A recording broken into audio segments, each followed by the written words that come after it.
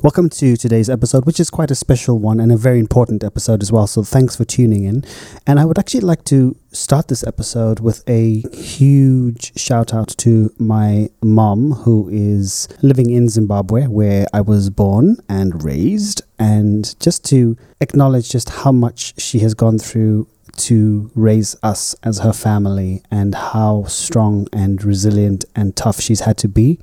Even now, as I record this podcast in 2023, she lives in Zimbabwe, where it's not very easy. Her salary is not very big at all, so there's no way it can sustain my brother's university degree, but she's done everything she can to get him here. And so we're doing the best we can to sort of pick up that slack and help him finish his degree.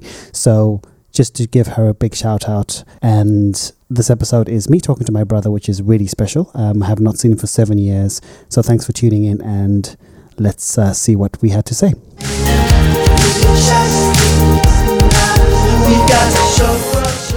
Hello world, and welcome to episode number 8 of the Hire Yourself podcast. So today's episode, I have a very special guest and a nice surprise for you guys.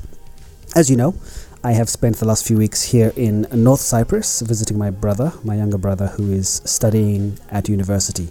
So I have him sitting with me right here, right now. We've literally had to also do that suffer for the art because we switched off the fans and the aircon so that the recording is nice and clean. So we're both sweating here in 31 degrees Celsius is the real feel temperature, even though it's 27, so it says. Maximum today was 37.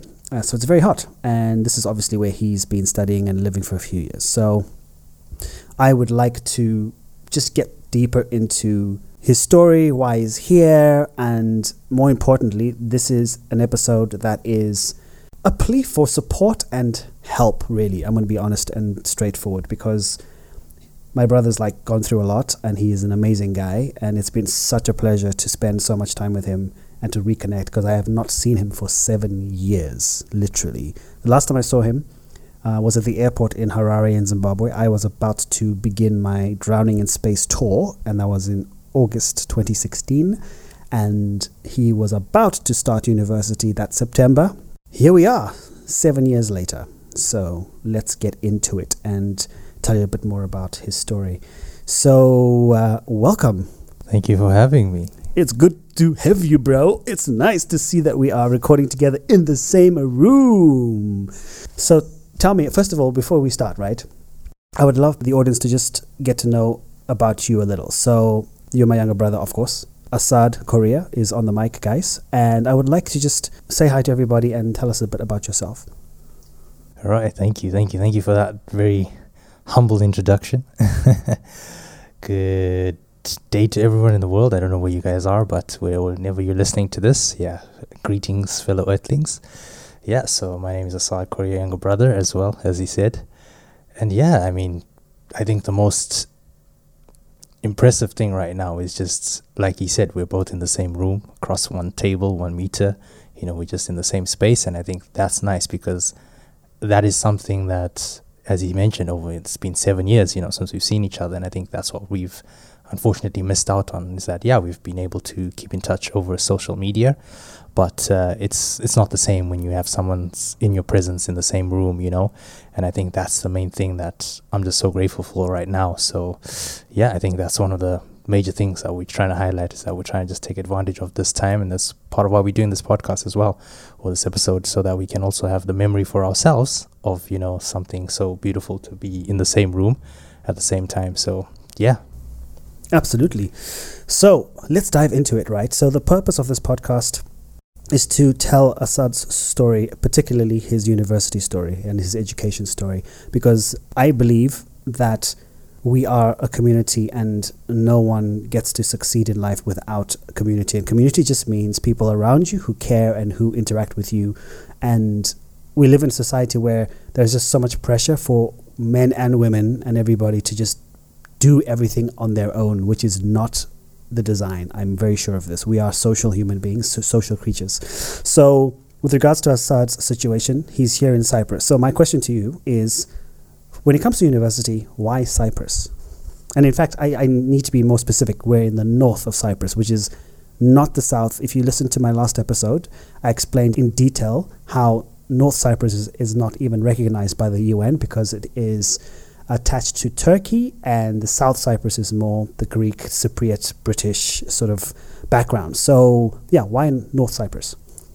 Right, so I think going back to obviously 2016 and stuff like that, when we were obviously looking at possible universities and stuff, no secret that of course the budget was tight, and obviously in that sense of trying to get the most for what value we had in terms of the monetary value.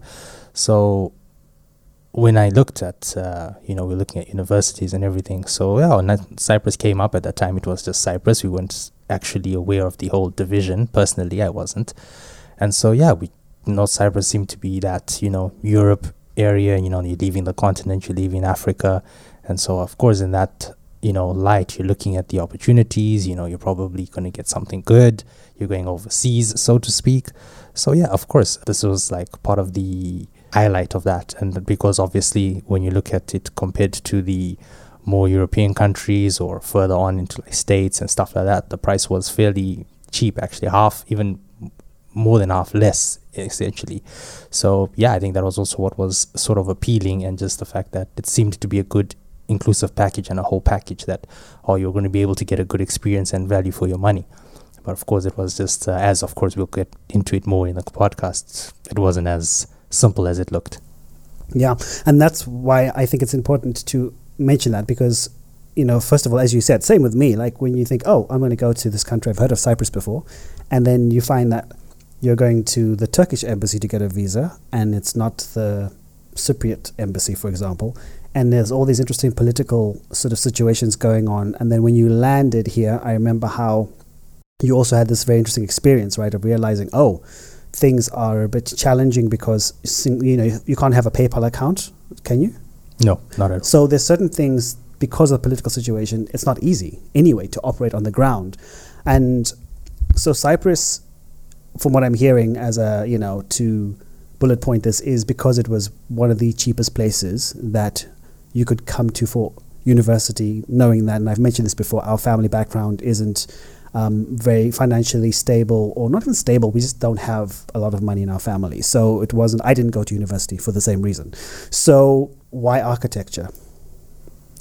Right, good question. Why architecture? It was something that, based off the courses, I say courses now because I'm so used to that, but it was actually subjects in high school that we were doing, and one of them we had was TG, technical graphics, right? And it later on became DT, which was design and technology. But what happened was that was essentially your drafting, using, drawing your lines, and that was what you would sort of start off as even if you're going into engineering or architecture, you started off there. And that was one of the subjects I took a keen liking to, and it was something that just clicked, you know what I mean? Like when you start something and you don't have to put too much effort, but you're also knowing that, like, as you put the effort, you're definitely going to get it. And yeah, it was definitely something I liked. And so, along with the other subjects that were not so bad, but TG was definitely one of them. So as I was doing that, and I kept doing it, and it was really good. And so from there, I sort of had that foundation that, maybe this is something that I could pursue and take further. But of course, TG was just very base level, it's not really the your core situation, but it's just the base level of the architecture. So I think from that perspective, I had a lot of just the core, but at least I had that introduction. And I think after that, with the culmination of all the other subjects I had, it was like, yeah, decent. And then I thought to myself, well, yeah, I've always had a keen eye to, pick up on certain elements, buildings, designs as well. Like I said, later on it became design and technology. And so even when we started doing that, a lot of that stuff made sense to me. And I always was asking why. That was a common thing. I always had questions. Why is something designed like this? Why does it look like this? Surely it wasn't just a, throw of the die and it just was like, this is what it looks like. So no, I was always questioning. And for that reason, my mindset and with the subject was like, yeah, actually we want people that always question why, essentially. And so that's why when I got to architecture, I was like, yeah, you have to be curious. That's actually what is the main thing. You have to be curious. Otherwise, how do you build your creative flow? Or how do you understand how things are? So I think that was what really resonated with me. And I actually was like, oh, yeah, this is actually me. I'm always questioning, even if it's not always, in like architecture or whatever. I'm always asking, like, even someone says something to me, but I'm like, what, why, so the fact that I was always that type of person, I was like, yeah. And when I got to the subject, I was like, yes, definitely. And the creative juices as well came through, and I felt that it also was a place I could express myself. I'm not the most artistic person, but actually that part of me even grew because I was now starting to, channel my creative juices, and I really realized that, yeah, this is actually something I enjoy doing outside of it being a pain or anything, or like, oh, I'm forced to do this, or anything. Like, no, actually this is something that makes sense and I actually do enjoy doing it. So yeah, definitely that was my choice for architecture, and I think it's just something that I understood was lifelong learning, which is an important thing. I think, as humans, we have to be somehow constantly always challenged. And I think with architecture, during the times and how it's moved and how it's this innovation, I think for me, I was like, yeah, this is definitely where I want to be. So that's how I got about architecture. Nice. And also what I think is really cool is, as you said, it needs critical thinking, and there's that creative aspect to it. But there's also this thing of architecture isn't the easiest course to choose, right? So I me know. About it. I heard this. I've had friends study architecture. Literally, I remember Isham, where he was at UCT in South Africa, and he literally changed his course, and he went for sociology because he was like, "Bruh, architecture is kicking my ass." So what's so interesting is with you are definitely, you have an aptitude for it. Like, you're good at it. It's been really interesting watching you now, actually, when we've lived in all these cool holiday homes that we've been in, and you've been looking at the architecture, and you've been, looking at it from that critical point of view and mentioning things about the design and everything that I'm like, oh, that's interesting. You clearly see the world through an architect's eyes already, which is quite cool to see. So what I want to mention now is what I think is pretty awesome, which obviously adds to what we're talking about, is in your first year, when you got here, it actually started off really well, and you even got a distinction in your first year.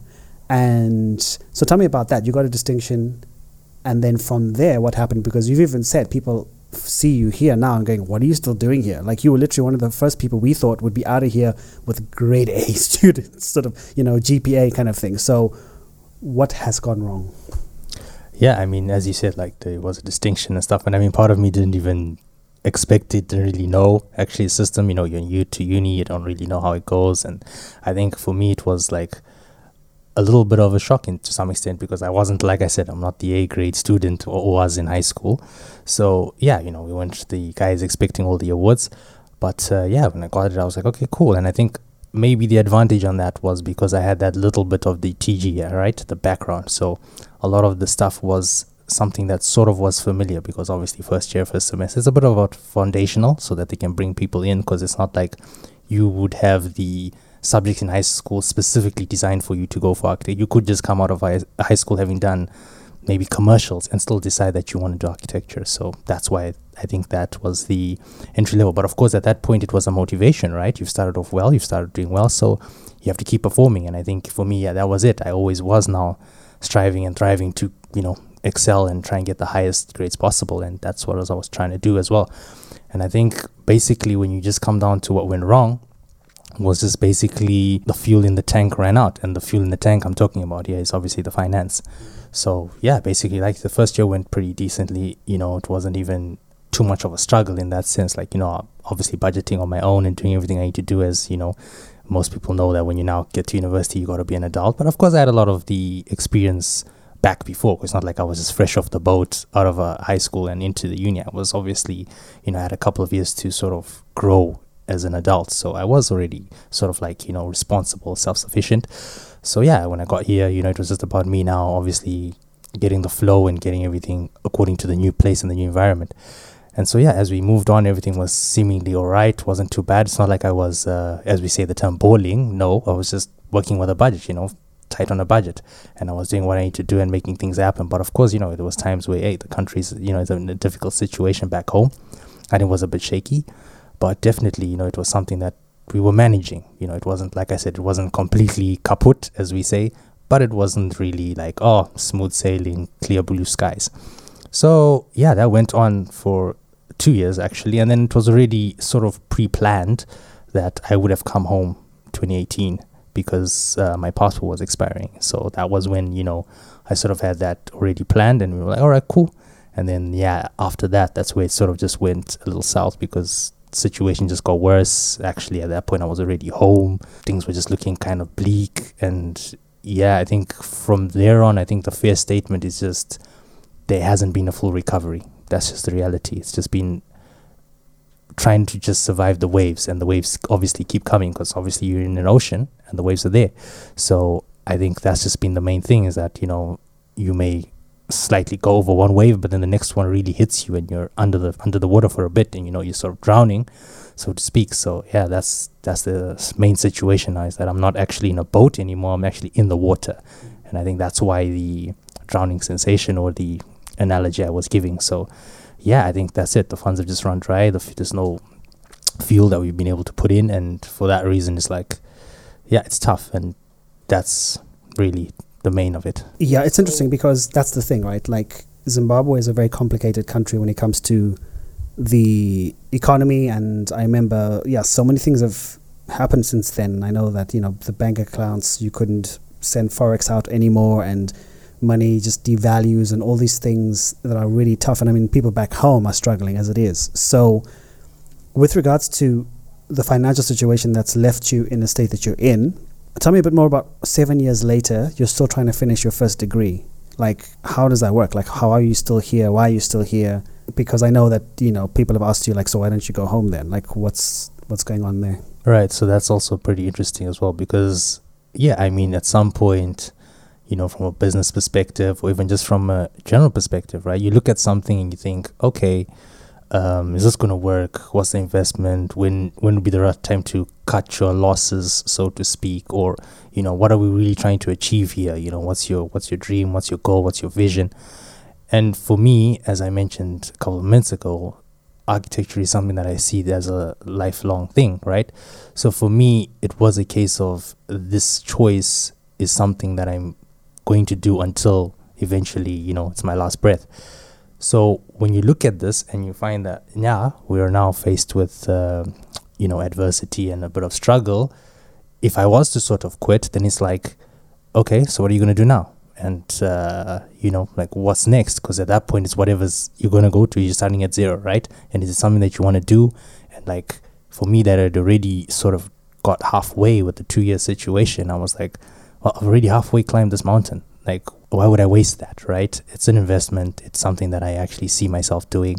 So the fact was also like, you know, when, like I said, people would be like, oh, just go home, you know. I mean, at some point, I'm also trying to be outside of my comfort zone, and like, I'm trying to challenge myself, you know, and it's not going to be a walk in the park, right?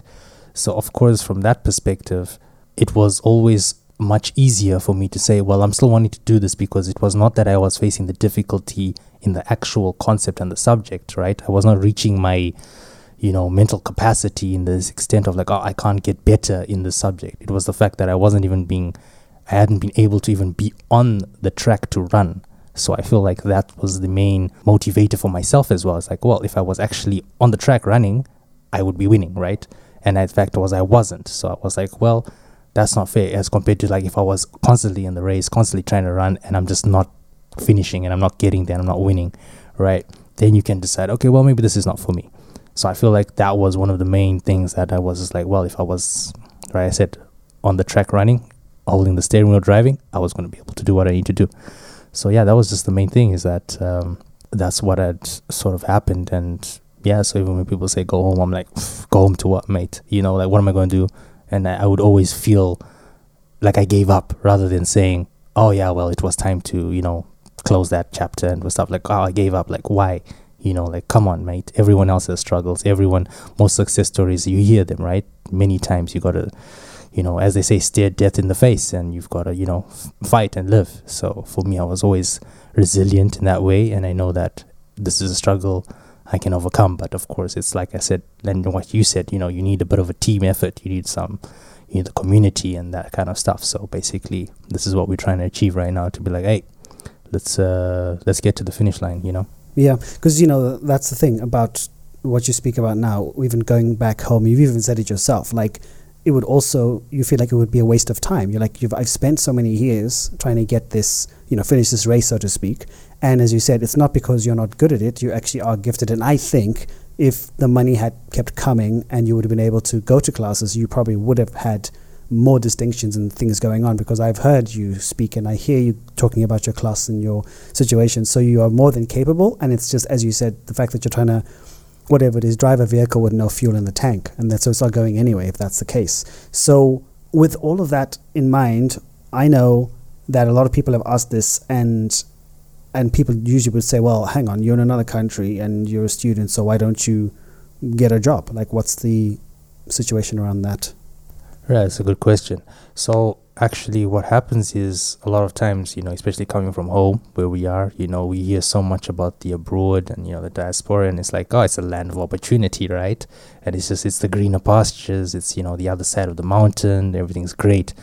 But the reality is, a lot of people don't tell you, is it's really tough, because when you go to the certain places, and like I said, I always tell people, like, you can't really go anywhere in the world with absolutely nothing. Do you know what I mean? Like, you have to have certain things going for you, and then you apply yourself, and then you get, a better result. So with me, especially with here, obviously, people sell most places, and in the sense that, oh yeah, it's opportunities, it's jobs, all that stuff. And I mean, like, one of the first things when I got here, it was language barrier, and I was like, wow, that was pretty interesting, because I didn't even expect it. I thought, hey, English is pretty universal, everyone speaks English, and then you realize when you get there, like, well, no, actually no. And you start to learn more about the world, that there's actually pretty few places where English may not be the most commonly spoken language, and somehow you've got to mix and mingle in the community. Yeah, but also the south side, I think, is a lot more English speaking because of the sort of British Cypriot feel. So I feel like also being in the north, everyone, by the way, speaks more Turkish here than anything else. Right, exactly. And of course, the place I was, like, or am rather, I'm in the city center. So of course, most places, you go to places where if you go to the more of the holiday tourist destinations, you may find more situation where people are speaking, because they're catering for those individuals. Yeah, obviously the south side being in the EU and all that. So I think, definitely there were a couple of more English speaking, communities and the like. So yeah, I think that was the main thing here. And just lack of opportunity as well. It's an island. There's only so much you can do in the sense of population and expansion, right? So if jobs are taken, and it's just that kind of situation where a lot of people forget. I think this is maybe also an analogy or an example coming from home, right? Foreigners come to our place, they get like a little bit more of a welcoming treatment, and they get to like somehow integrate in the community much easier as compared to where we come outside, or when we go abroad, that label of foreigner sticks. It's still there, like, no matter sometimes even how far you go up, in the situation, even if you try to really, incorporate cultures, and so, you will always somehow still have this tag of being a foreigner. And I think that's maybe even if you look slightly like Japan, some examples, like, no matter how far you sort of get, if you're a foreigner, you're not a local, right? And I think for me, that was something I also experienced, as much as I tried to, get into the communities and make friends and everything, but there was always still that looming tag of being a foreigner. And so somehow, you're somehow just capped at a level, so to speak, So yeah, I think that was the issue, is that, some of the opportunities were not that great. And obviously, like I said, being a student as well, you now start understanding there's government laws, or there's systems in place where you can't be working the same as someone who's employed. You need papers. I mean, like something like a work permit. I didn't really know about something like that, because obviously being in German, you're not looking, or you're not really hearing of such things like work permits. But when you go abroad, and right, you have to make sure documentation is correct. So me being on a student permit, there's only so many hours you can work, and the money as well that comes with that, depending on the jobs you get, right? Because you can understand that being a student, there's only certain jobs available to you. And also another important thing about that is, certain courses, some people are going to university for 2-3 days a week, but architecture, from what I can understand, there isn't a lot of free space or energy or time to be having a job, which would be part-time and probably underpaid because you don't have the full-time sort of paperwork and you're a student. So all of that would hardly make a dent in trying to make so much money to get through university and pay yourself through. So that for me, and I know I had the same thing in the UK, and that's the UK, where it's like English speaking and all that stuff, and I couldn't afford to be a student there. So I think it's important to bring this up, because people, as you said, a lot of people, including yourself, right, you kind of go, oh, this is how things are, and then when you get on the ground and you realize the reality is quite different. And I know because I'm well traveled, and so many things that people assume of me or certain parts of the world is so incorrect or off target, because things are not as they seem, a lot of them. So experience, I think, trumps everything, which is another thing about your situation. As I said to you many times, is you're getting such valuable experience, life experience, by being here and living and surviving in this society. That's going to really do you, I think, very well when you now move on to having a career and a job. So how long till you graduate is the question that also comes up often. Right. So actually, just going back to the last point you mentioned, and you mentioned how like with architecture, it's like there's no free time. I was about to ask you, what is free time? Actually, Right, exactly. you know, because it's one of those, like, even if you're not in a classroom, you're absolutely definitely doing something that's architecture related, you know. And I feel like that's also another important point, was that, you know, like you said, you know, with Isham as well, is like the course load is heavy. So if you're now already having to do other things outside of classroom, like just survive or try to make extra income, you're definitely, one side sort of has to suffer, you know. So it's like there's no way you're pushing a full course load and then you're still going to work. Like at some point you're going to break or you're going to burn out. And you actually do have other fellow Zimbabweans and friends who literally are in that situation where they've been here for years, where they haven't been in class because they're working just to survive, but they can definitely not do both. Exactly. And the money you would earn from the working is not enough for you to go like, oh, well, I sacrificed 2 years of the degree to work, and now I've got my money enough so that I can go back to school and just focus on that completely. Like, it's really, really tough. And the only way it possibly happens is you either take the hours of work, but you sort of like minimize your courses, right?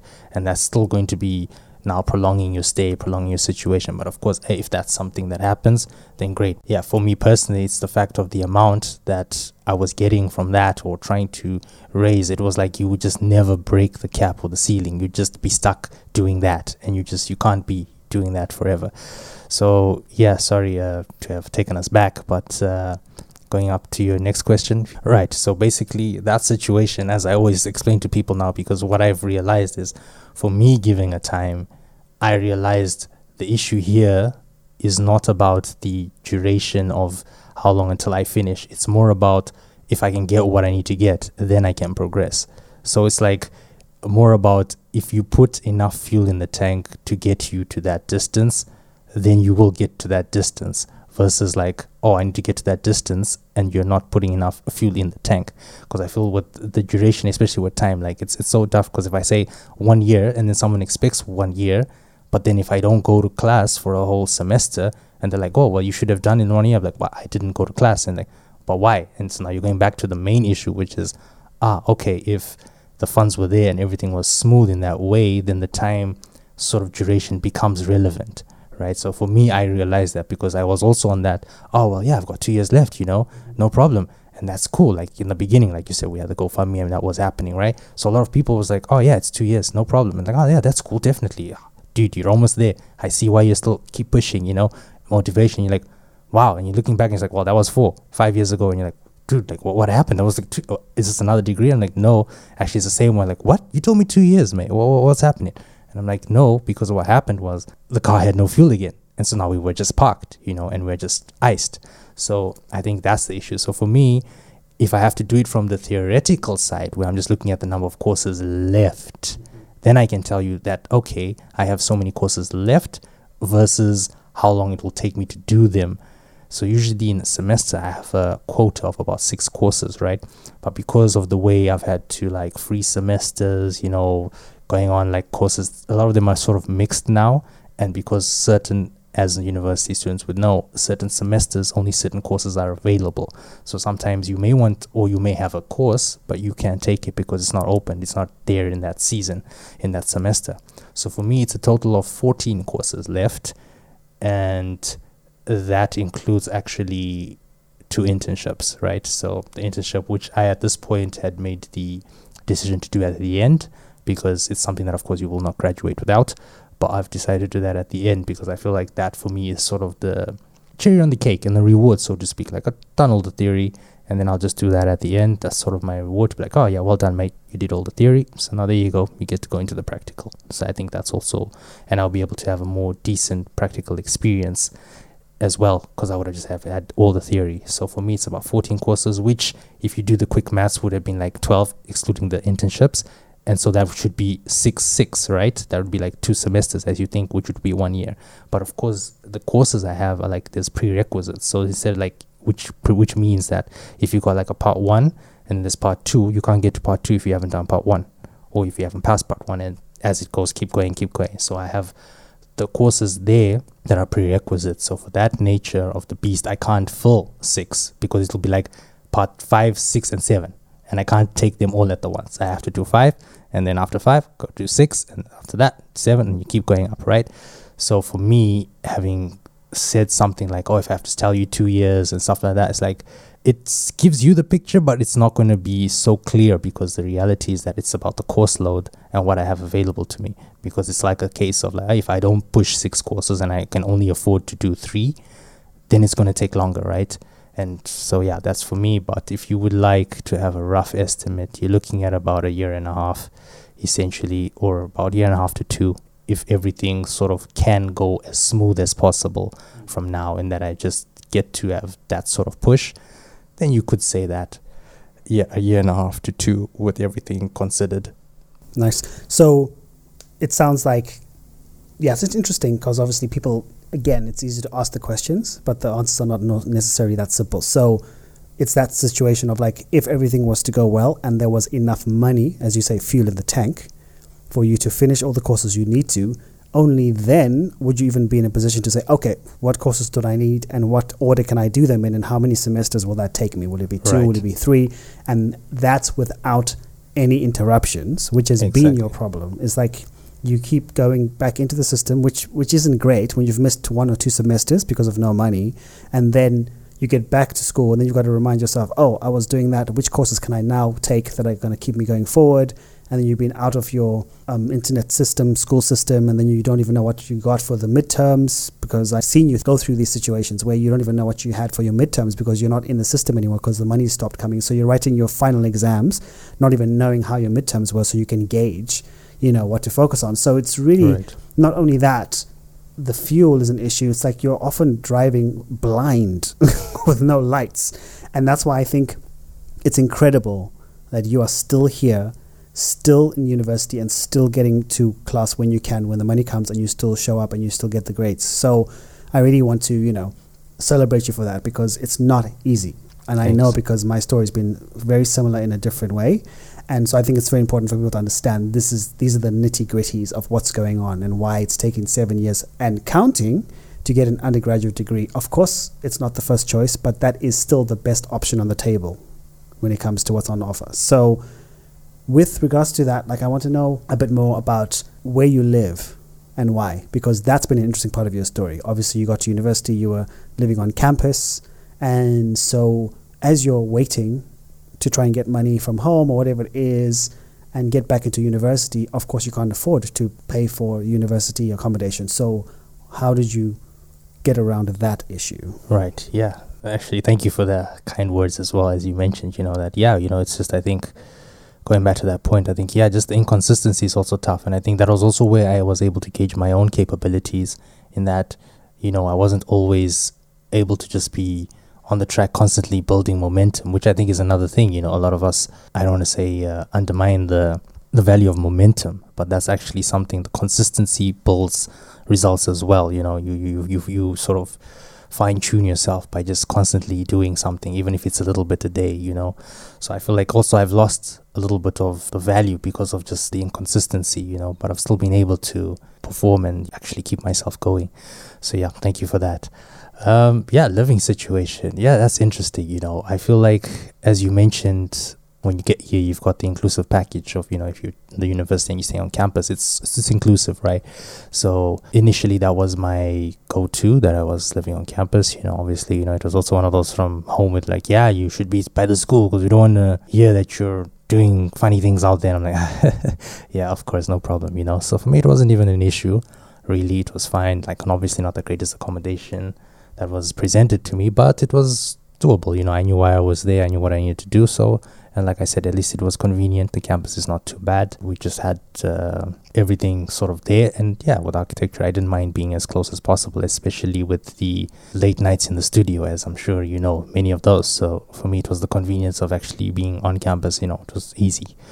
So yeah, anyway, after the 2 years as well, things were alright. And like I said, I was on campus that whole time, and then had the break, went home 2018, came back, still on campus actually, pushed that because for me it was a winning formula. I didn't mind it was all good. And then now when it sort of got to that point where it was now, the finance was struggling, it became pretty tough because basically it was one of those where like you literally can't really be staying on campus as well if your financial situation is not great, because the money that you would be paying in an installment is inclusive of the tuition and the accommodation. So now when one is falling, the other one is also falling, and now they're also knocking on your door asking, hey, where's our money? Like, dude, you owe us, what's happening? It's going to be tight, you're probably close to eviction, like you got to make a plan here, what's happening? And for me, I was like, yeah, that's pretty messed up, it's pretty tough. So eventually we got to the point where for me it was like, I'm probably going to have to try and look for somewhere cheaper. And in most cases, some accommodation settings off campus are pretty cheap, depending on how many people you're living and where you are. You can probably get a good place that's probably competitive price compared to what you're paying on campus. But for me now, because I knew it was a situation that where the money wasn't like great as compared to like, in fact, it was not there actually. So it was more of a case of, I don't even have a small budget to work with, so let me go and look for this. It was like, there's no budget to work with, but I still need to have a roof over my head. And so basically at that point, it was like, I've got to look at my homies, and like, listen, you've got a place, you've got a spare sofa. It's actually essentially like if someone was lucky enough to have a spare room or something. But for me, it was like, yeah, well, it's going to be crashing on a sofa, right? And so for me, I did that knowing or anticipating that, okay, I'll do this for a certain amount of time, crashing on a sofa, while you build this finance or try and build up this buffer so that then you can sort of pay for the next stage and have that to go smoothly, right? So it was just basic, like minimize all costs, really cut all excess stuff going out, and hopefully be able to accumulate enough for you to have your buy-in, back into the system. And yeah, like I said, it was just really tough because we never really got that far to be able to have enough to, buy back into the system. And at some point it was like, yeah, okay, it's not a comfortable situation, but it's the cheapest thing available to me right now. So yeah, of course, I just landed up on a homie sofa, and it was like, hey, this is what I've got. This is a roof over my head. It's somewhere to lay my head, it's a pillow, sofa, somewhere to sleep. And I've just got to work with what I have, That's another thing that most Zimbabweans are pretty resilient, like we're almost numb to some situations, but we just get the job done. So for me, that's what happened. I was patient. I was like, it's obviously at one point going to get better. But in reality, it's just like, it never did. And, you just accept that to be the reality. And so, yeah, mate, you're on a sofa, even till now. So you live on a sofa now with, friend's apartment. And how long have you been there? In total, you're working up to, should be about 3 years now, because obviously with the summer that, we left, it should be about 3 years now. Right. And so 3 and a bit to change. It's really, and yesterday I went to see where you live, and of course I know very well because we keep in touch and we talk all the time, and I'm doing what I can to help from where I am, more from a perspective of like the emotional support and everything like that. So yeah, like in your words, like how would you describe the place you're living in? Like for someone listening, like what kind of apartment is it?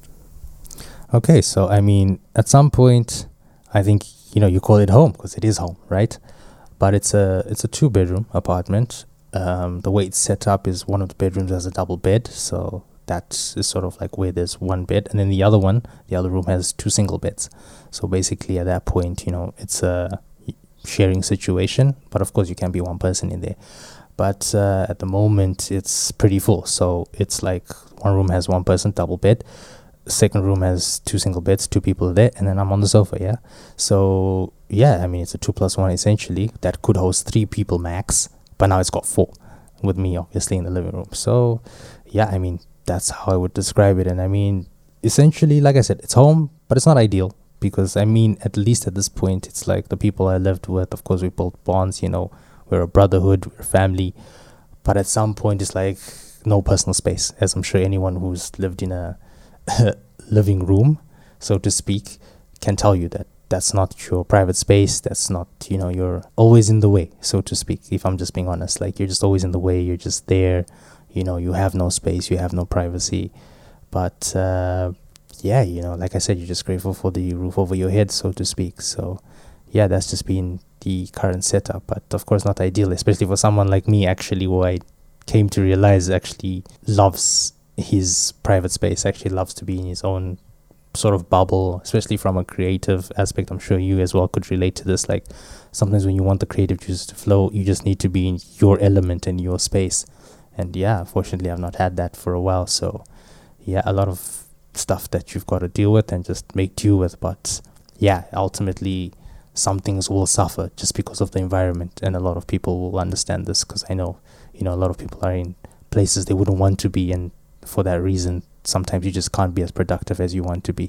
That's the thing. It's like, I find it really interesting because of my personal development and growth over the years, is this really fine line of course, one has to be grateful for what opportunity you have. Like, now you have somewhere to sleep. That's a lot better, because especially for me, I remember when we were talking about the prospect of you coming to study here, and I was like, we don't know anyone there. It's far away. And I remember I even had quite an argument with Mom about this when I was saying I'm not in a financial position to be able to help, and I anticipated that this was going to happen because I'm being around the world and I'm quite realistic with my expectations, which is why I achieved what I achieved. So with that, yes, you're somewhere and it's great that you're there, but as you've said, it's super important to understand that if you're sleeping in a full apartment, and by the way, you used to have two of you in the living room at some point.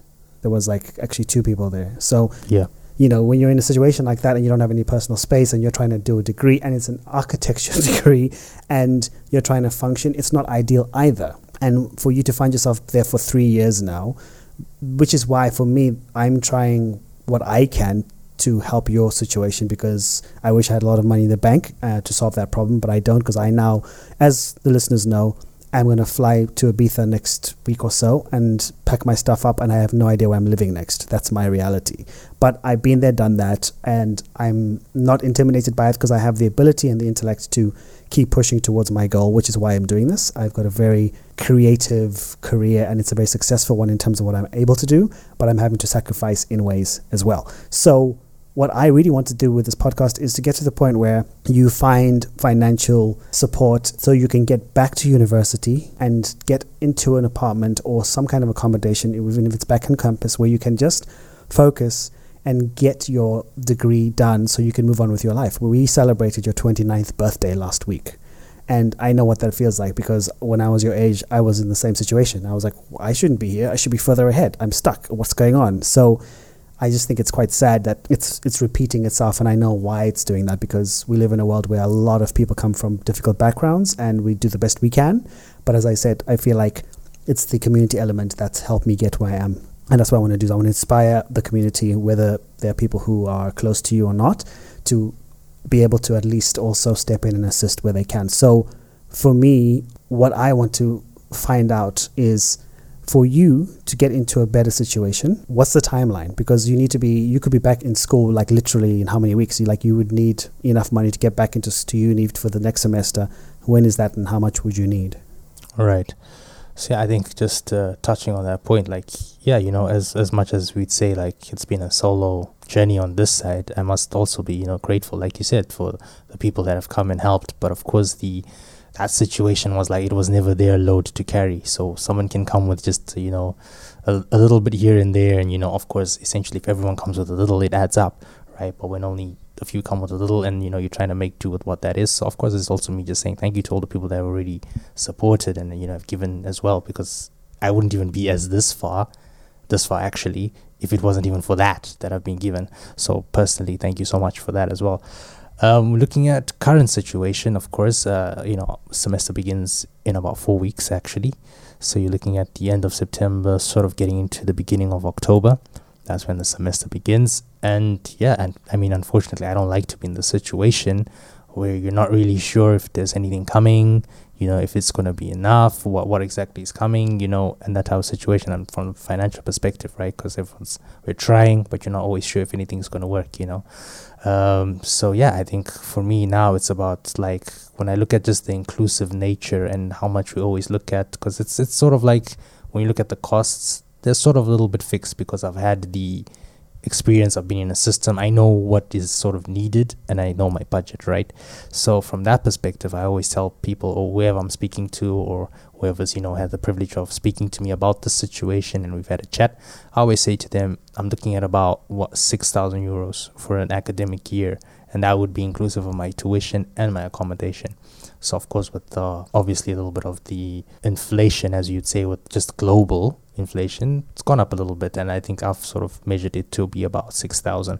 So that's usually my buy-in, to the extent that if I get that, I'm someone who can at least operate with that. And the reason why I say that is because if I just tell you, oh, I need like 1,000 by the end of the month, and then you give me that, and you on your part will be like, oh, that's great, I've given him 1,000, that's what he needed, right? And then 2 months down the line, I need another 1,000 and it's not there. Then it's like the 1,000 that you gave me is gone to waste because I don't have the full picture. I don't have the full, essentially amount of fuel in the tank for me to push the whole journey, right? So of course there are installment plans, as we say, but the total figure for me right now as calculated is always going to be 6,000 per academic year, which is like exactly your 10 months or around 9 months that you have for the 2 semesters that we have. That's their program. So for me, that's always something when I'm speaking to people, I sort of like give them that ballpark figure. Well, I say ballpark, but it's actually pretty accurate that 6,000 is what gets me my tuition for the year and my accommodation. Obviously, if I was staying on campus as well or somewhere cheap, that's what I would, but it would be my own situation, and that's what I'm usually looking for. So of course, even, when you look at it, like you say that amount, for some people that maybe sounds like, oh, that's not a lot, even maybe you could earn that type of money. People look and they say, and I'm like, yeah, but over what time period am I able to sort of raise that money on my own if I was going to go and work when, you're getting paid peanuts here? Like, it's and also, as I mentioned, it's 6,000 euros, which is what the university tuition is charged in versus what you earn in the country, which is Turkish lira. So even at that point, there's a big discrepancy there, because a lot of the actual systems, like your rent, some of these type of stuff like the tuition, it's all charged in the foreign currency, which is the euro, according to that situation. But everything you're earning, if you're getting it here, is in Turkish lira. So even with that, you're losing out money to the conversion, and it's at some point it's like, yeah, it does get a bit tricky. And I guess that's also because we're a foreign individual, that you have to go through these systems versus being a local and you have your certain rules applied to you, and as it is. So for me, as I just repeated once again, about 6,000 euros, and that's my ability to get in there and do what I need to do and sort of have the steering wheel. And then that's essentially cool. But yeah, if you do break it down into installments, it's much more doable, as in like from someone who may have been supporting, like, oh, maybe it's a bit tough for you to drop that amount of money at one go. But it's just, the reality is, if it can be something that's definitely consistent, then we can break it down into the installments and we move, right? But then it becomes a problem when you have the installments, someone gives you this much or you're doing this much, and then eventually it's not a burden they can carry anymore, so to speak, and then eventually the system stops. So I feel like that's just been the narrative and the main story of just how it's been repetitive in that way, that you get a little, you go so far, and then you stop. You get a little, you go so far, and then you stop. And that's just been the repetitive cycle, so to speak. Yeah. And, and it frustrates me a bit, because I wish I wasn't right, but this is a 7-year story that I could predict, unfortunately. And it's like frustrating for me, because when we were back in Zim, I remember when I said this is not feasible. Affording this kind of a tuition is not possible, not likely. And at least you got out of the country and you're now on your path, which is better than being stuck. That's great. But then also a few years ago, you mentioned a GoFundMe, and that happened when you went back to Zimbabwe after 2 years and got stuck there. And then that's when people sort of suggested, oh, let's start a GoFundMe and we'll put some money in. And what I was trying to push for is to find the full figure that you needed to come back, because by dripping money in, which, as you've now said, like, it doesn't necessarily get you where you're going, and it just ends up being a lot more expensive in terms of time, cost, input, energy. So I think it's super important to just punctuate what you've said, which is that being in a situation like this, yes, there isn't a good way to be able to, as I say, beggars aren't choosers in the sense, but this is about asking for support and help, and whoever's listening could come to the table with that would allow you to finish your degree. That's the thing. It's an open question because someone may have a fantastic, suggestion, but at the moment it seems to be as simple as being able to know that in the next academic year you've got your 6,000 coming that you will be able to go and finish. As we've explained, it takes time. You need to do your courses and stuff. So, because I would love you to finish and get your degree sooner than later and not be here for another 6-7 years. That would be really just what is going on. So I hope we can overcome that. And so, I'm just open to hearing what people may have and suggestions. And now what we want to do is be very direct and very frank, and in a way that Asad is saying, it's almost like if we need to make this work, it's got to have the right kind of approach. And you've got enough experience now. You've been doing this for 7 years. You've seen what works, what doesn't work. So I feel like that's what I like about seeing how you've developed. You've really learned and matured in a way that you understand your situation and you're driving, and you know how you're getting to your destination. So that'll be really cool to see how it turns out. So for me, my wish literally is if we can find you that full amount, whether it comes from various sources, at that time, and just get you through, that would be amazing. So how can people support you? Meaning, how can they get a hold of you? Because I feel like that is also an important thing to talk about. It's like, rather than go through the GoFundMe, which is possible, like there's an advantage to going directly to you. We'll put your email address in the show notes so people can support you directly. And there's different currencies, there's different ways to get money. And I know you've mentioned that it's even easier and better for people to send the money straight to the university, because then you're not losing any fees and charges and having to extract from GoFundMe and all that stuff. So tell me a bit about that so people can have a clear picture of how they can support you if they're listening in. Right. So especially going back to the GoFundMe thing, I think what we're also trying to explain with that situation is that as much as, yes, people look at it from the point of, there's a reach, you can probably reach more people, it's an international thing. And I'm like, that was exactly what we intended for it the first time. But from us, of course, being in the system and the situation, we could see the reach we were getting. And essentially, it was just one of those where it was always just the people we sort of knew and the people they knew slightly going further maybe, but there was no strangers, there was no just random individuals and stuff. And I mean, at that point you're also understanding that for lack of a better word, you're competing with everyone else that has one, right? And I mean, there's no one without a problem, okay, let's just put it like that. And so of course people air them out, people don't. And so I think from that perspective, for me now, that's why with the podcast, it's more about a more direct approach, that I would love to be more on a one-on-one basis with someone who would be willing to help. Then I can explain to them pretty easily, because of course in GoFundMe I can put some updates and, you're reading, I'm generally writing for anyone. I don't have any questions at that point if I make an update, or if there are any questions at that point, maybe you're looking into the situation. But I've already spoken to the people we know there, and they already sort of know that situation. Of course, they've helped as they could. And like I said, I appreciate. But of course, at that point now, this is why this system, or what we're trying to do now, is like get onto more of a direct link with someone, right? And so it's like basically how I'm talking to you and how we're talking to like or someone new or whoever it may be that would be willing to sort of, help out in that situation. And so for me, it'll be like, once you understand the picture, because I would paint it pretty clearly as I do right now. And so basically from there you can understand and see what's happening. And like I said, it'll all be very transparent, of course, with the finance. I don't mind. It can go directly to the uni. There's no problem like that. And of course, you will see the results very easily, because at that point you would have known that, okay, this was the amount needed. This was the amount I gave. And so everything is done, right?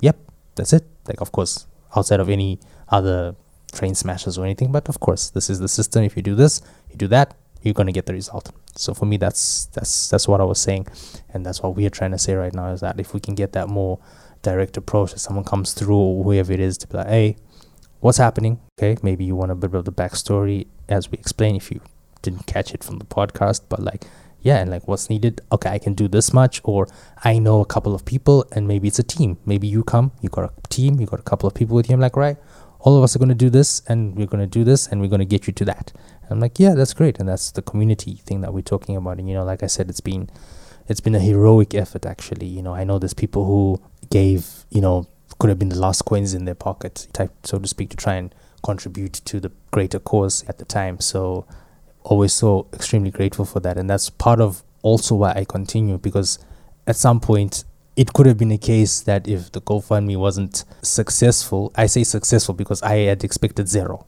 Actually, I'll just be honest. When I looked and I made this, I didn't even expect to get $1, because you do your research and you see like, oh, you're asking for how much? There's people who are asking even for smaller figures, and they don't even get anything, not even $1 or $2. So for my head, I was like, it's already a success because I did get the little that I did get from people. And so looking from that perspective, like I said, I'm so grateful for the people who have been able to come through and give just that little bit. And yeah, if it was more people and we had been able to get, a good number of people involved, then it could have been something that would have been more achievable and more easier to sort of carry. But like right now, it's like if you only have 20 people and they're all just giving just a little bit, it's not going to be enough. So yeah, depending on the situation, if we can get a couple of people, like I said, or it's just one individual that says, listen, I can do this, I can carry this load, I can help you out, I can support, then it's a-okay, great. And so yeah, that's what we're sort of looking for now, actually, instead of trying to spread it out, because that's not guaranteed. You can't expect something from someone every time, even if it's a little bit. But when someone actually does come through, we discuss, we talk, and we have that sort of like agreement and just like, confidence that this is going to be someone who's got my back, so to speak.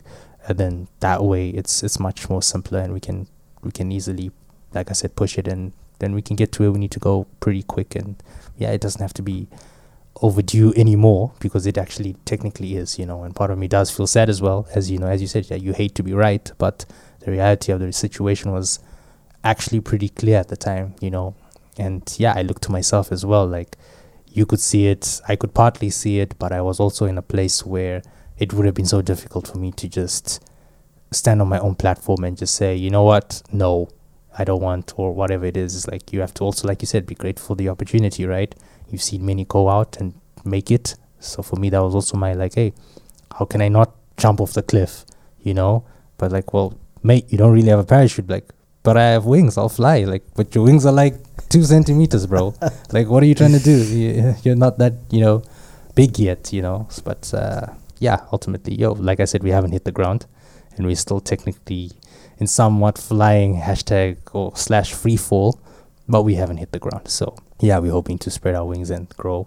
And yeah, like you said, it's just part of the life lessons as well. Like you said, there's probably a lot of skills that I've learned as well. I feel like that's also part of the silver lining around a great cloud, that even in a bad situation, you learn something, you build your character. And I feel like, yeah, man, I sit here being broken, actually, I'm not gonna lie. So like I've just been the toughest soldier, and I've never had a bullet wound, so to speak. Yeah, I've been I've been hit, I've been dropped, it's been tough. There's times you look in the mirror, you're like, why? You may question, you maybe feel like giving up, or yeah, I'm only human, I'm not perfect. So yeah, but I've always at least been able to remind myself why, which I always question. I'm always questioning why, so I question myself why as well, and I think that was at least strong enough for me to keep doing what I'm doing, or keep trying to pursue this situation and this degree and this, path of life, even if it's been not as fruitful. And yeah, you're seeing everyone else doing well, you've seen the grass on the other side growing in, your neighbor's yard, and yeah, of course you're happy for them, and you're like, oh, well, mine could have something, but you're still somewhat a barren land. But we one day hope to have our fruits going. And yeah, man, that's just the long and short end of the stick, but the whole story. No, thank you for sharing, because it's been quite an emotional journey the last decade, never mind the 7 years. And as I said, I'm just really proud of you and what you've achieved, because this podcast, that's why I'm doing it. Like, people will get to understand my story a lot more, which is not very different to yours. So I just really want to just encourage everyone out there to remember that things are tough, but the answer really is to connect and to support and to come together. And we have enough for everyone. We really do, if we knew how to come together in that way. And that's always been how I like to work, which is why I do these things like podcasts and so on. And as you've said, there are already people and community who have done so much to help you get to this point, And I remember with the GoFundMe, you mentioned that when you woke up and you saw money in there, you couldn't believe it. And it was like, it still shocks you now when you think about it, especially since there were people who don't necessarily know you, but they know me and stuff like that. And it's like, that's what I mean, you know, the people, as you said, that people have come through and they helped, and they've helped get to this point, and every step is valid. So for me, it's like exactly that thing. It's to go, okay, let's get everything going, and let's tie up this chapter and really fulfill our potential as people, as individuals. So what I want to say is, to end off, really, really, really just to remind you of how, you've gone through a lot, and we all have. And, you know, just in the last few years, we've gone through a pandemic, literally, and we lost our dad, and none of us have been home since then, for obvious reasons. Like, that's how dire this is. Like, you know, we haven't even been to Zimbabwe, because I feel like one of our default settings is we underplay our situation. I want to claim that now. I think even the way we're talking now, it's like, oh, we're articulate, we're like, things are not going well. Things are not good. And so this is about showing and saying, yeah, fair enough, we're strong, we're resilient, but there comes a time when you need a break. And so I'm hoping that this recording goes out and finds, you know, an angel or two that can help, especially with your situation. That's what this is about. And so with my last question is, as you are now, having just turned 29, and in the situation you're in, where do you think you would be today if all had been much smoother in life and things had gone to plan? What does that look like? Who would Asad at 29 be without basically a financial / mental health deficit, or whatever it is that we want to call it, that has gotten us into this situation? Deeper question, mate. Deeper question. It's tough. It's tough to think about that, because at some point you have this picture of yourself. You know, you look in the mirror, you see, I'm trying to reach something, and it's like, you know, you sort of see yourself as, you may be the kitten, but in the mirror you see the lion, you know.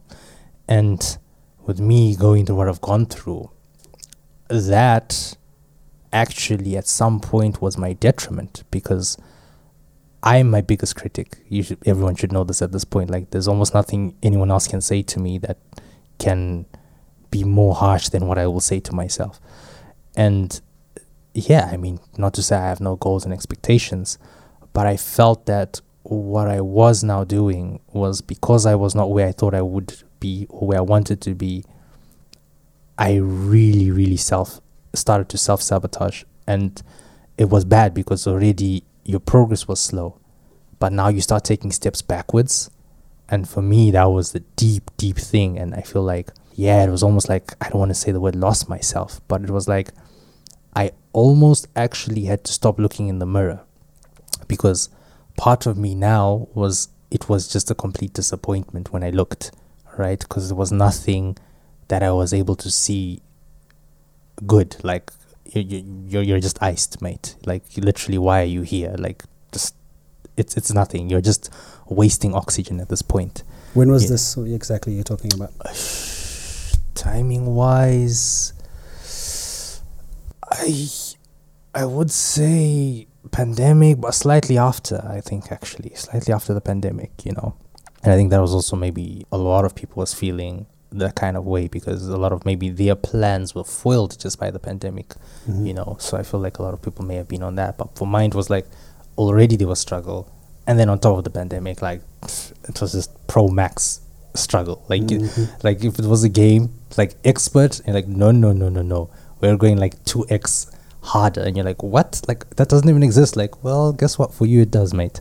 Right. So you sort of hit rock bottom in a sense. Yeah, you would say that, you know. So what happened from there? Like, how did you get out of that? I mean, essentially, like I said, it was tough, because like, even me as a person, I never really grew up with the praise aspect. So for me, even if someone came and said, oh, well done, you know, you're still doing well, I'm like, yeah, but the results are not there, mate. Like, I'm not going to believe you just because you came and said, oh, mate, you're really good, dude, you're doing well still, you're alive, whatever. Like, no, I'm not, you know, it's not really that type of thing. And even if someone had said that, and I mean, yeah, grateful for all the positive feedback, and, you know, that does mean something. But because, like I said, I was always my own harshest critic, and I'd always be like, I'll ignore that stuff, right? That means nothing to me, you know. So at some point, it would even be like a quick fix. Maybe in the moment I'm feeling good, and afterwards I'm back to the default setting, which is, dude, absolute shit. You're just useless, mate. Look at you, bro. You can't run away from the reality, you know.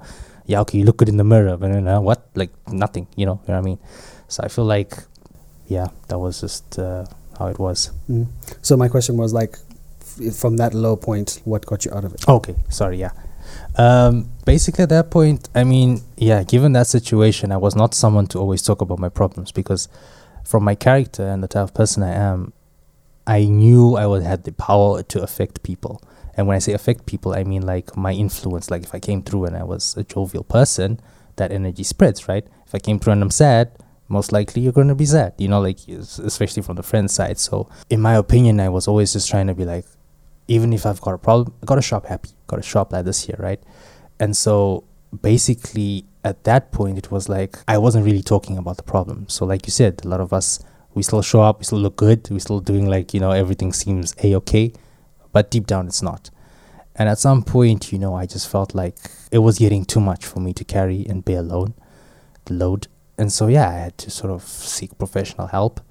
And yeah, I think that was also one of the biggest differences was, yes, I would hear positive affirmations coming from people I knew, but it was also something I said, well, they know me. So they're bound to say the nice things, in the sense of like, I'm not saying the people I have around me are yes men and they're always just going to tell me, yes, many I know will call me out on my bullshit if I do, you know, messed up stuff. But I was like, oh, they're always still going to have the slightly leaning to the bias of, you know, if we want to say the nice stuff to him, you know, as compared to trying to tear me down as I was doing to myself. And so when I did manage to speak to someone that wasn't family, that wasn't a friend, and basically told my story there, and basically got to hear the feedback from there, it sort of hit different. I don't want to say it meant more, but it hit different because it was coming from someone that didn't know me, and they were just literally looking at the situation versus as me as the person. There was no, oh, it's me, it's Asad. No. It was like, this is the situation. We're looking at it like this. It's ABC 1, 2, 3, and that's that, you know.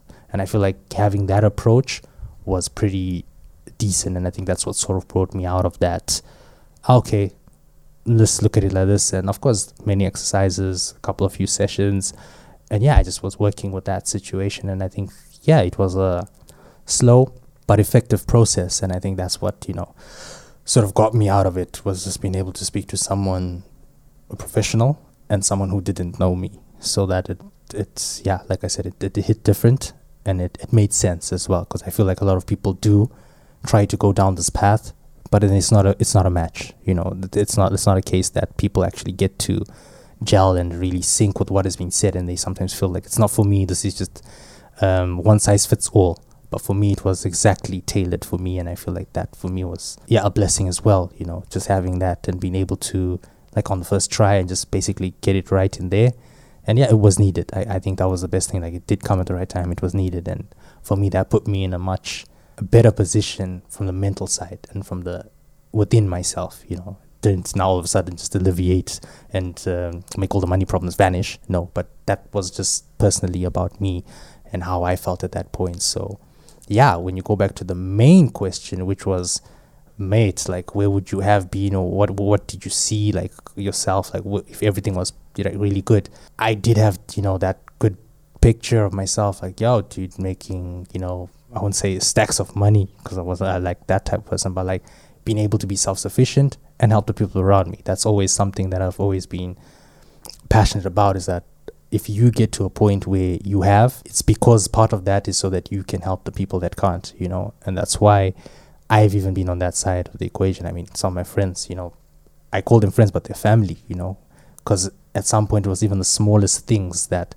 you know, I didn't have, but they had, and it was essentially ours, right? And that was a beautiful thing. So from growing up like that, I realized that at any point when I have, and that was part of my, to not only give back, but also to continue this sort of system and this culture that we had already sort of been cultivated into, is that you get so that you can help out and give others as well, you know, and bring everyone up as well.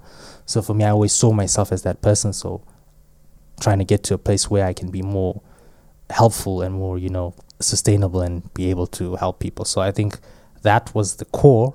How exactly that looked for me was a bit not so clear, because I obviously didn't have the most elaborate, I want to be like this, by like that, and like this. It was also like I don't want to use the word trial and error, but it was like, let me walk the path and see what stone I sort of like stamp on and how stable it is and what I'm doing. But of course, obviously with the main intention of self-improvement, self-bettering, trying to at least get to the best version of myself, which at that point I hadn't capped, so to speak, to be like, I gotta look like this here, but I knew that there was room for growth.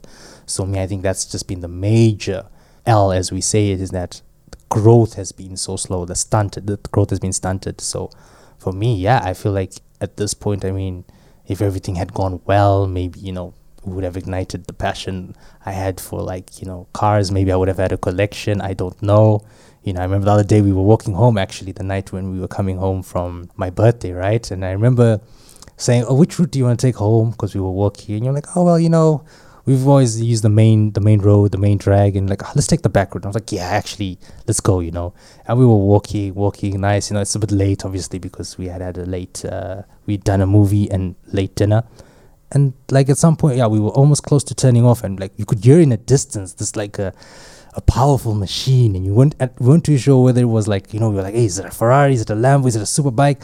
And literally it got to the robot, and it turned, and it sort of was coming down the drag towards us, and literally we both stopped, because I know we both love our sports cars, and we literally just we were so happy in that moment when it passed us. And kudos to the driver, he also just gave us a little bit of a rev, it was kind of nice, and we felt that. So that's something we both have a passion for. So at some point I also said to myself, when I do have a little bit more financial freedom, that's definitely something I would like to explore my passion for motor racing in general, because obviously there's Formula One, as you both know.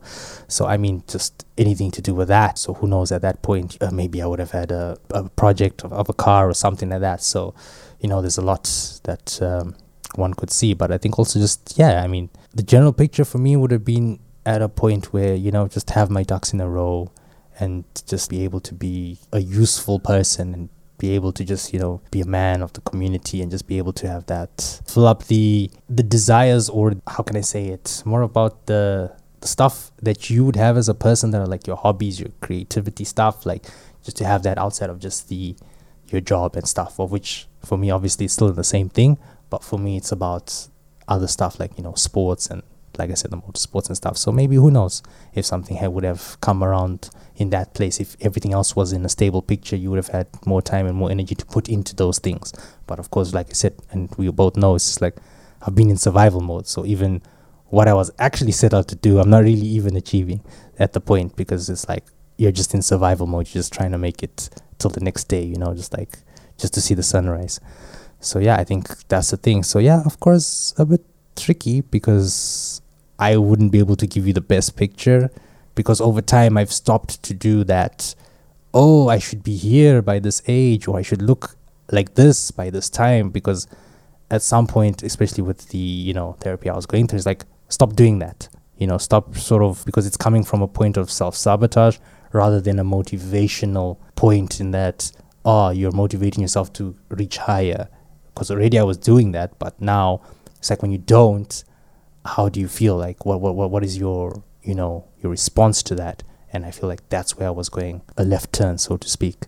So I think that is how I hopefully have answered your question, in that I wasn't really, even now I don't really look at it that way, because I'm now more of the element of water rather than the element of fire, where I was just burning, I'd burn through the path, I gotta do it like this.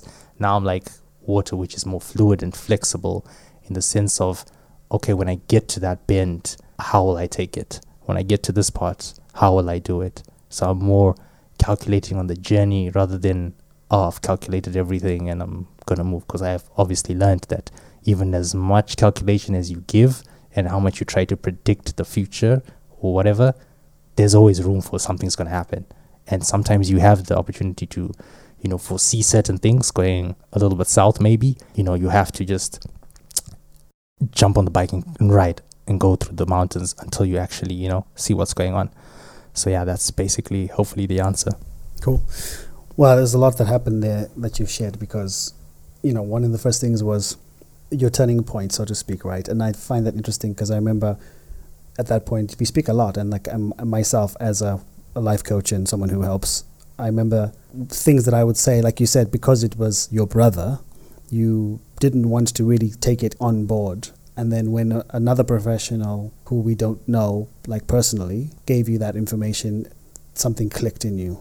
And then you started to go, oh, okay, maybe there's truth to some of these things. So what that says to me is that I think it's so important to encourage people who are going through stuff and who are struggling to seek out that help, because it's so important. And I often say, like if you look at your professionals today, whether they're sports people and stuff, they all have coaches. So it's that thing of being able to go to someone who can look at your situation, as you said, and go, oh, I know what's going on here, and this is what's happening. And you literally felt seen. And like, oh my gosh, yeah, that's so true. So well done for that, because I think that's a very important topic. A lot of people don't really feel that they can show up to get the help. And it obviously brought you to a more healthy space as well, which is great. And another thing you said, which I think is also very valuable, is that shift from being so hard on yourself and understanding that we can only control who we are and not the world. And so knowing that you've got goals and that you would like to be self-sufficient and everything like that, but not necessarily knowing what that looks like, I think is healthy. I think that's actually a really good way to do it, because then you can see, like, and you said it very well, like water, right? You can be able to be in the moment, which is what I've seen with you, right? You've gone through things you didn't know you're going to have to go through, but you're here and you're literally one of the most put together people in the group that you're in, like in terms of the people around you right now. I see you literally as the senior or the leader or something like that. That's what I was saying to you earlier. Like, you're literally the kind of person who, if I was to describe you, you literally have this high quality about you. You're a very well-mannered person. You're very calm under pressure. You're very clean. We've lived together for a month or more now, so these things can be taken for granted. And able to cook for yourself, cook well as well, and and as I said, you're often the leader in the room. You're very strong and resilient, and you've got a sense of humor. You're very respectful. You've got very strong boundaries in terms of what you will take. So these are all very, very good qualities. And so when it comes to talking about how you're showing up in the world, and we've talked about this many times, when I've said to you, it doesn't really matter what you have in your hand or in the bank account or what you're driving. It's about who is the man or the person inside. And that is really evident. And that's why I was saying earlier, I just want to really congratulate you on that, because you're doing a great job. So with that, yeah, thank you for sharing. And sweet, thanks, mate. Here we go. Let's see how the next academic year looks, and just wishing you a super, super, super successful time to come. And yeah, it's been really amazing sharing time with you, and let's get out there and let's show people what we got. Absolutely. I think just in closing and conclusion, mate, I really want to thank you, because at some point, I'm like, my bro is so well traveled, I'm so lucky that I get to tap into your reservoir of knowledge and, and information, because I think a lot of people forget this. It's like, even in my crucial teen years, we didn't grow up together. So even when you did come back after a while, it's like we had to relearn each other. Well, I say relearn each other, like we actually had to learn each other from there. Like, we were now introduced to each other, like, this is your brother, mate. And that's when our relationship sort of grew, and for us to be so close as we are now, to the extent that, I mean, I say it obviously with a lot of respect, but like, I never actually thought anyone would come visit me here. Like, this is the place of, we got no friends, no family in that sense. But no one, like, I didn't expect anyone to come. I said, well, hey, you'll be there, do your thing, mate. You're, like you said, at least I'm someone who's able to handle myself, And for you, I know it was not easy for you to come here as well. It was a sacrifice, as you mentioned. And I mean, it's been sort of like in the pipeline that, maybe, me coming to Spain at some point or something like that. Maybe you coming here. But another thing is, like, logistics, it was always something that was a bit difficult. So, dude, even the sacrifice for you to come here, it's been like surreal. I could not even understand it. Even in my head, I said,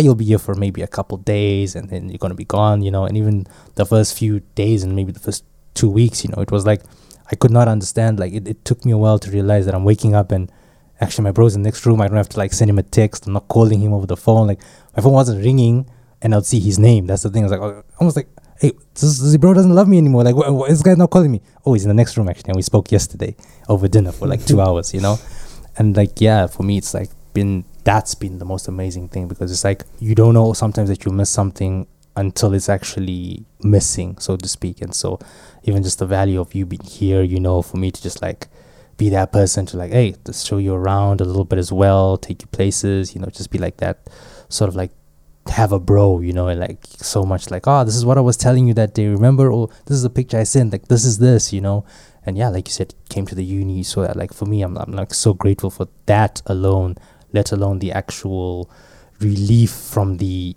environment I was in, but just the fact that you made that sacrifice to come through, for me, that's like, it's something I can never really truly tell you the value of and replace. I can't even reward that to say like, dude, for coming, this is what I'm giving you. Like, I feel like there's no price on that. It's like absolutely priceless.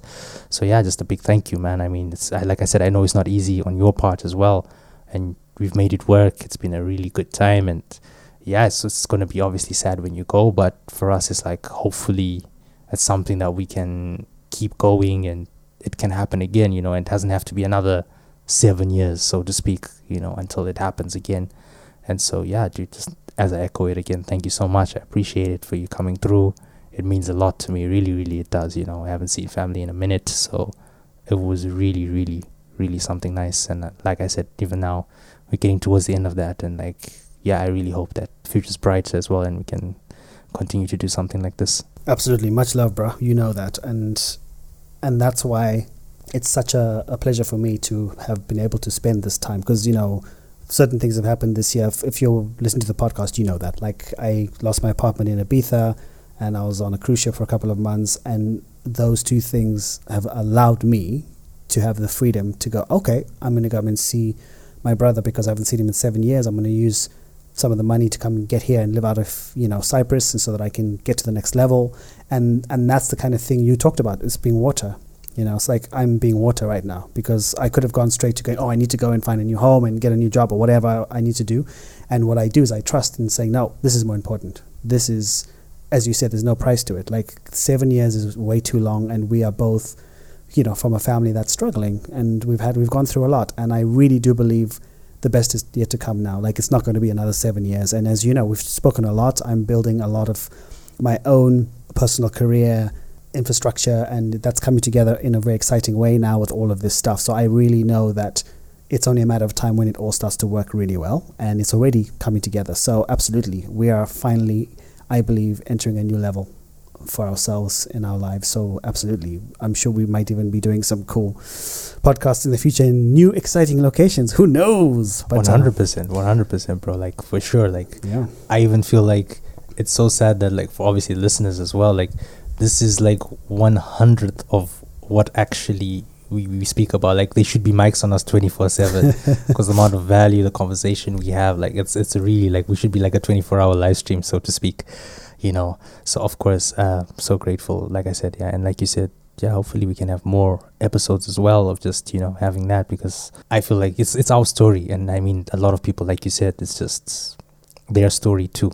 But it's just that we are all, unfortunately, so spread, and we're all very nice guys, and we're always open to community, and that's why I say, even as part of the story and why we speak, is because we know that this information is going to help someone else, and also it's sort of like us reaching out to the other people who need help, to be like, hey, we're here too, we're here for you if you need anything. Sometimes, yeah, it just may be that person that you need to talk to. I mean, sometimes, like I said, some of us, we're so good at hiding it.